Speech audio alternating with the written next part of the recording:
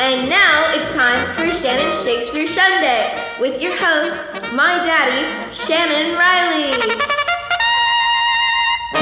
Hello, and welcome once again to Shannon Shakespeare Sunday, right here on KSEF Digital Radio, 785live.com. Thank you, my darling BB, for introducing me. My name is Shannon Riley. It is my pleasure to come to you every Sunday to talk a little bit about the world's greatest playwright, William Shakespeare. As I've said before, I don't consider myself a Shakespearean scholar. I consider myself somebody who really is a devotee of the writings of William Shakespeare. I love to read about him. I love to watch him. I love to talk about him. And KSEF is nice enough to allow me to come to you every Sunday on the 8th and talk a little bit about William Shakespeare.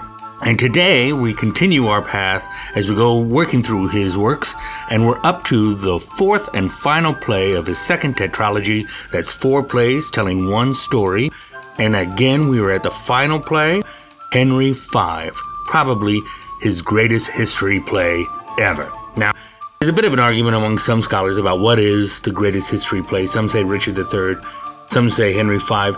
The truth is, in both tetralogies, it is the final play that is the culmination of all of the wonderful writing that Shakespeare does throughout the course of that tetralogy. First tetralogy is not very well written. Here, in this, the Henriad as it's called, the stories that tell the story from Richard II to Henry IV Part 1, Henry IV Part 2, and finally Henry V really illustrate the strength of character, the arc of story, and Shakespeare's ability to add humor to a dry history and add passion to an English king. This is a great play. Although some scholars feel like it's not really one of his greatest plays. And I just don't agree. I think it's absolutely a mesmerizing play, and there's a lot of great versions of it out there if you want to catch the play itself.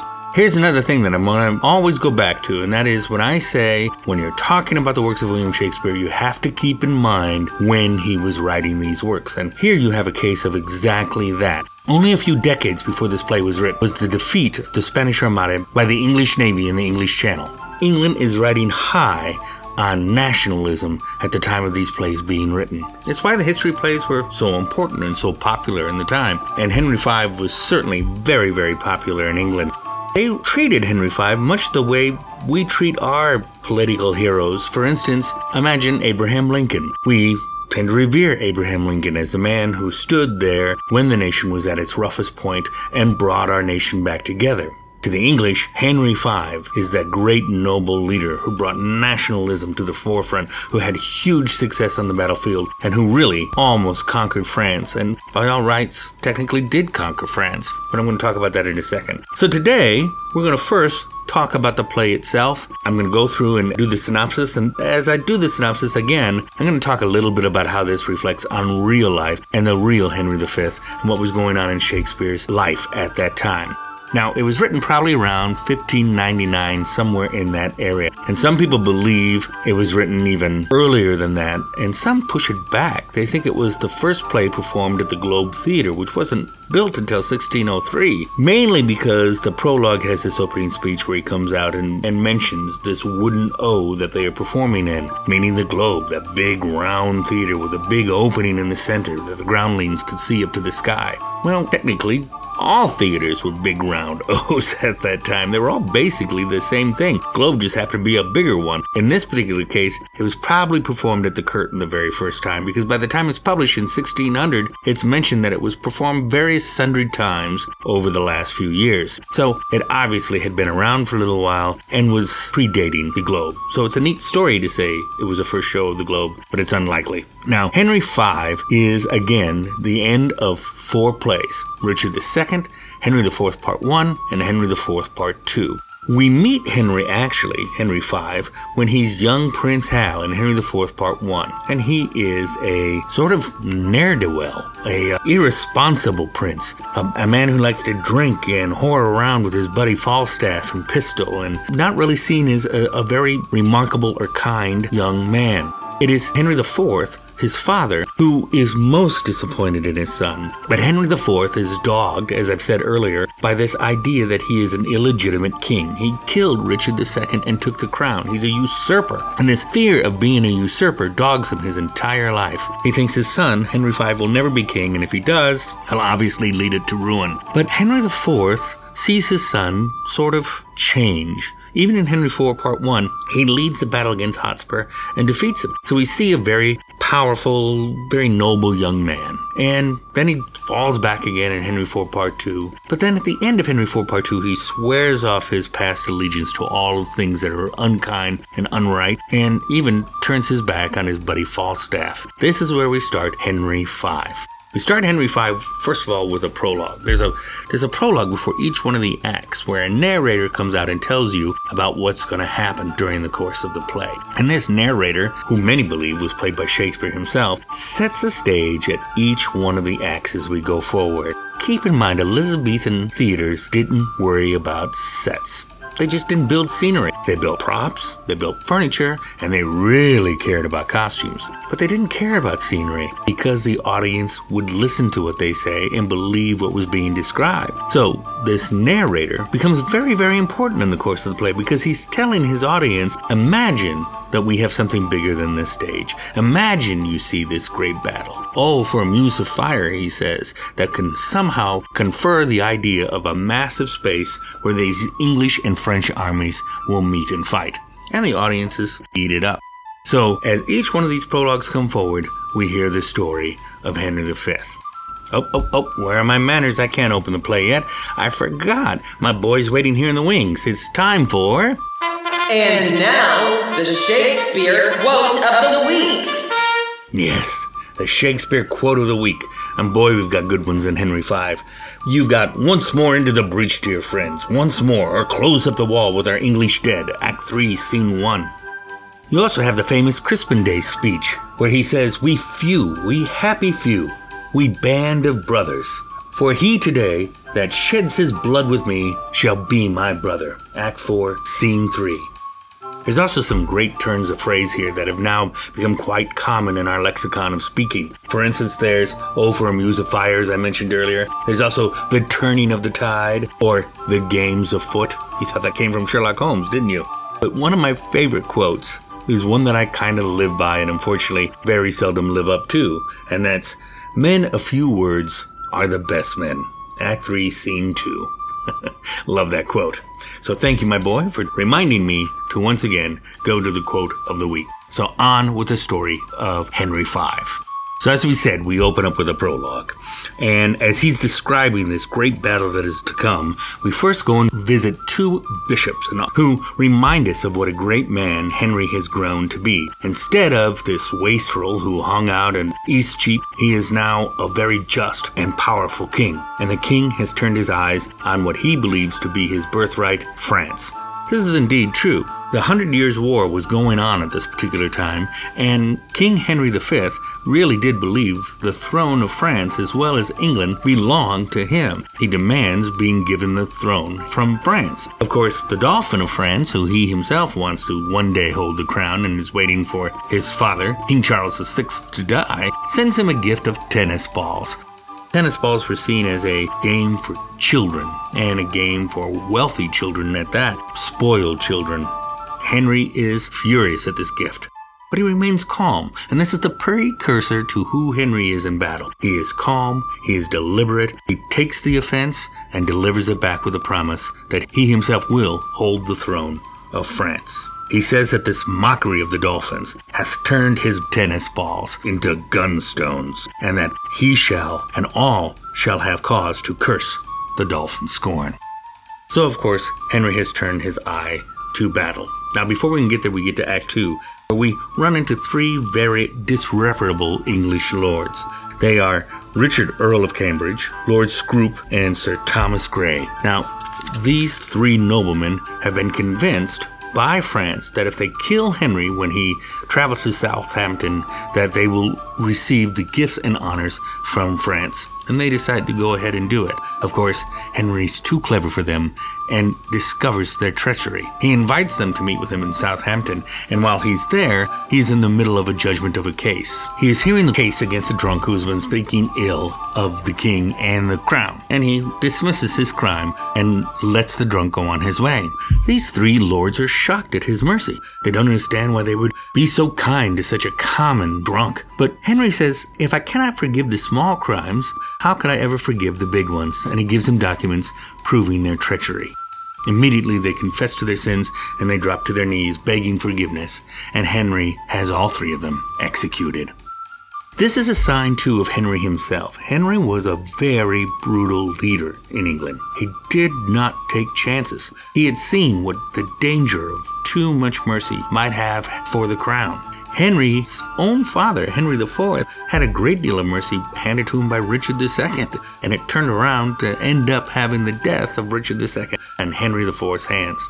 So Henry V decides to leave no enemies behind, and this plays out in a very deadly way in the real life of Henry V, and is suggested, but not completely told, in the story Shakespeare writes in The Life of Henry V. Moving on, we run into some of the old friends from Eastcheap. We find Pistol again, and Doll Tearsheet, and Nym, and they're all discussing the horrible state that poor Falstaff is in. When last we saw Falstaff, he had been dismissed by the king, and they say this dismissal had broken Falstaff's heart and that he was surely dying of it. Here's the truth behind this story. Falstaff himself was a character from Henry IV, Part 1 and 2, that was immensely popular.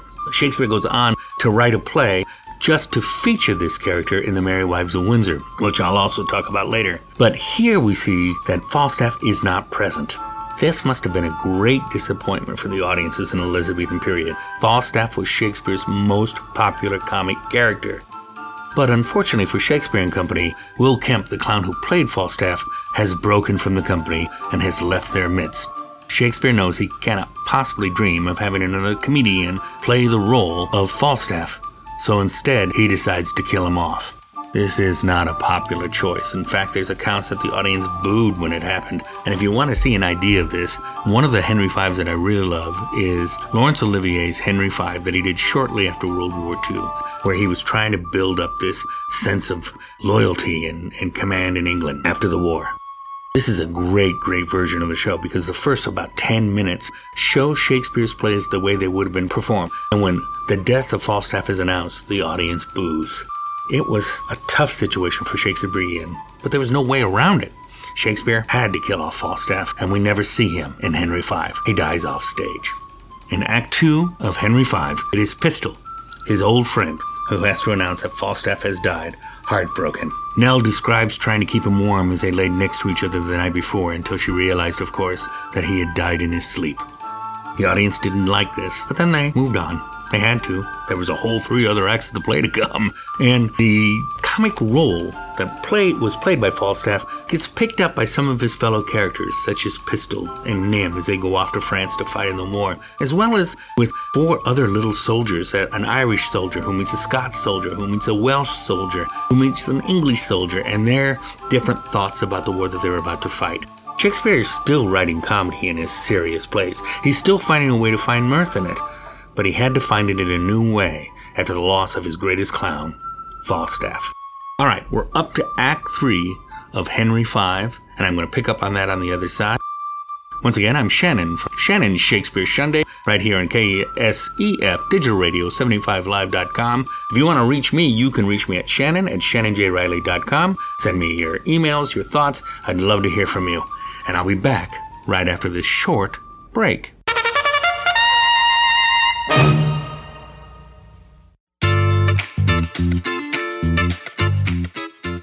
Right here is where I would say, now for a brief word from our sponsors, but I'm just sitting here waiting for you to put words in my mouth. So, for advertising opportunities, go to 785live.com.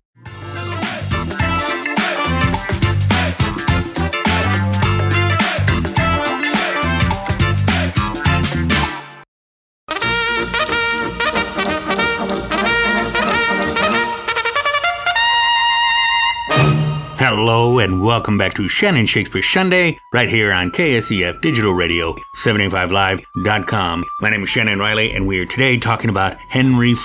Now, I've already talked us through Acts 1 and 2 briefly, and talked a little bit about the life of Henry and how it really relates to the play itself and how true it might have been to the play. One thing that I neglected to say at the beginning was this was not by far the first Henry V play that the English audiences had seen. There was at least one other that is still uncertain who wrote, and maybe Shakespeare might have read. But there was quite a few history plays being written out there. Matter of fact, some of these plays are just plain lost, and so it's uncertain how many plays that might have existed. It's been estimated that over 5,000 plays are lost from the Elizabethan period. 5,000 plays. Gone. They're just gone. There's probably many, many more that just never got published that are also gone. And some of these definitely could have been Shakespeare's. We know of at least 2 titles that possibly existed that were published under Shakespeare's name that we cannot find copies of today. And so there could be many more. Part of me always wished that somewhere in some dusty library in some old English castle, we're going to find some of these missing plays. It would be exciting if we could. But regardless, this was not the first Henry V. It just became the best. As in everything that Shakespeare wrote, once people experienced Shakespeare's version of Romeo and Juliet, of Hamlet, of Henry V, that was the only version people wanted to see. And those were the versions that were again reproduced during the Restoration when theater was once again allowed to open in England. This was, of course, after the fall of the Puritans. As we go forward, we're talking about a play that was very popular among the English-speaking people, not so much in France. As a matter of fact, I came across a quote the other day that the first time Henry V was ever produced in France wasn't until, and literally this is the case, 1999, and it was met with very tepid response. It's kind of understandable. The English are quite famous for making fun of the French in this play, and France is not seen as very strong, powerful, or even noble. So it's not surprising they have a different version of the events of Henry V than the English do. Alright, so moving on to Act 3 of Henry V. The war now begins in earnest, and the narrator takes the stage and immediately tells the audience to please imagine now the great ships appearing, the Navy of England resting at the shores of France and disembarking their great army as they start their campaign. The first stop they have is a city that leads to a massive fight, and this is a city by the name of Harfleur. Harfleur is the first city that is hit by Henry V's forces, and it was rough. The city held its forces strong, and Henry nearly loses the battle. But he continues to fight, and it's where that great quote comes from, "Once more into the breach, dear friends, or seal up the wall with the English dead." He refuses to give up. He refuses to allow this city to stand between him and the conquest of France. And eventually, they do indeed win the city. In Shakespeare's play, Henry immediately demands that either this city give up its fight entirely, or its maidens will be raped, its babies will be put on pikes, they will be destroyed, vanquished completely by Henry's forces. And so the city does surrender. In truth, the city was razed. It was absolutely devastated by the attack of the English. It was brutal. And it's another sign of how brutal and devastating Henry was as a fighter. He wasn't ever going to back down. Shakespeare covers this. He talks about his brave battle. He talks about his strong oratory sense and his ability to talk people into surrendering, when in truth it was his army that forced people to surrender, and they were indeed brutal. Meanwhile, back in France, King and the Dauphin are terrified. There's no reason in the world that Henry should have taken that French city, and so they're terrified that he's coming for them. Obviously, he has inherited his great power and ability to fight, and that Henry himself is dangerous. But in truth, the losses at Harfleur are so intense that Henry decides not to march on Paris. Instead, he turns his attention to the port city of Calais and starts to move his army that direction. The French immediately regroup, build a stronger army, and chase after him as he moves to Calais. Henry doesn't make it to Calais. Instead, he gets held up at Agincourt. And there is one of his biggest battles of all, It's the place where a great victory of the English army is remembered for hundreds and hundreds of years. But it didn't look like it was going to end that way. The English are outnumbered nearly 5-1 by the time they reach Agincourt. Shakespeare has Henry do something amazing here. He has him disguise himself and move among his men at night to hear what they think of him and what they think about this war that they are involved in. He listens intently. He asks them questions, and he pretends to be one of them as he asks them, is it not their duty to follow the king, or is it not their own moral course to survive and keep alive no matter what anybody says? It's a great moment of indecision for Henry, and it also shows Shakespeare's immense ability to be able to see both sides of every story. This captivates Shakespeare's writing from here until the end of his life. His ability to see an argument from both sides and his ability to write both sides is one of the hallmarks of Shakespeare's great writing. But there's something else here that is remarkable, and he comes back to it later in the play. And that is, he has a king pretend to be a commoner and speak with the common people and even question whether or not war is right. Left alone, Henry doubts the moral legitimacy of war and the moral right a king has to send his people to certain death. Henry is vulnerable, and this is not how the English were used to seeing their kings portrayed. But when a message is brought to him that the French are here and they wish to engage at dawn, Henry says, we will engage and we will beat the French. It's also important to note that right before this, Henry, who is praying to God for the success of his campaign the next day, also does something unique. He apologizes and begs God's forgiveness for his father's usurping of the throne. Now, this was an important element that Shakespeare puts in the play, and he puts it in the play for a very important reason. And again, it goes back to my always look at plays of when they were written and why they were written. Elizabeth is on the throne here, and one of Elizabeth's biggest issues were usurpers. She was constantly afraid that someone would try to usurp her in the throne. In fact, she was not ever supposed to be queen, just like Henry IV was never supposed to be king. It was supposed to be her younger brother, who was king for a short time, but then died, and then was followed by her sister, Bloody Mary, who also had to be taken out, actually executed by the queen herself. So Elizabeth did not have a great deal of love for the idea of usurpers. And Shakespeare cleverly repeats this motif here with Henry V begging God's forgiveness for his father being a usurper to the crown. The very next day is the battle, St. Crispin's Day, and that's one of Shakespeare's most famous speeches. The St. Crispin's Day speech Henry gives to rally his troops to fight against the French. This speech, where he says the phrase, "We few, we happy few, we band of brothers," has been used over and over again by people who celebrate the fraternity of whatever it is they are doing, from soldiers to police, firemen, and this band of brothers. This idea that the king isn't their leader, but one of their brothers, leads them to fight extra hard, considering the fact that they are outgunned again 5-1. The truth was that this battle was indeed decisive for the English. It was very decisive, but it also wasn't as bad off as it looked in Shakespeare's play. You see, it rained like a dickens the night before this actual fight, and the English had taken high ground. When the French moved in to attack, they got bogged down in the mud, and they were literally picked off by the English archers. It is believed around 30 English people died, compared to thousands of French in the actual battle. It was a slaughter. Henry would have known it was a slaughter. But Shakespeare makes it appear that Henry, in the thick of fighting and hand-to-hand combat, doesn't know the day is his until he is told later. The victory at Agincourt seals it for Henry V in Shakespeare's play. In truth, it doesn't for the real Henry V. It takes years more for him to continue to fight and slog and break his way through the French defenses, traveling back and forth to Britain during that time. Henry V was only king for 9 years. He died in France of dysentery. It is very possible that had he lived, Henry would have been the first king to rule both France and Britain.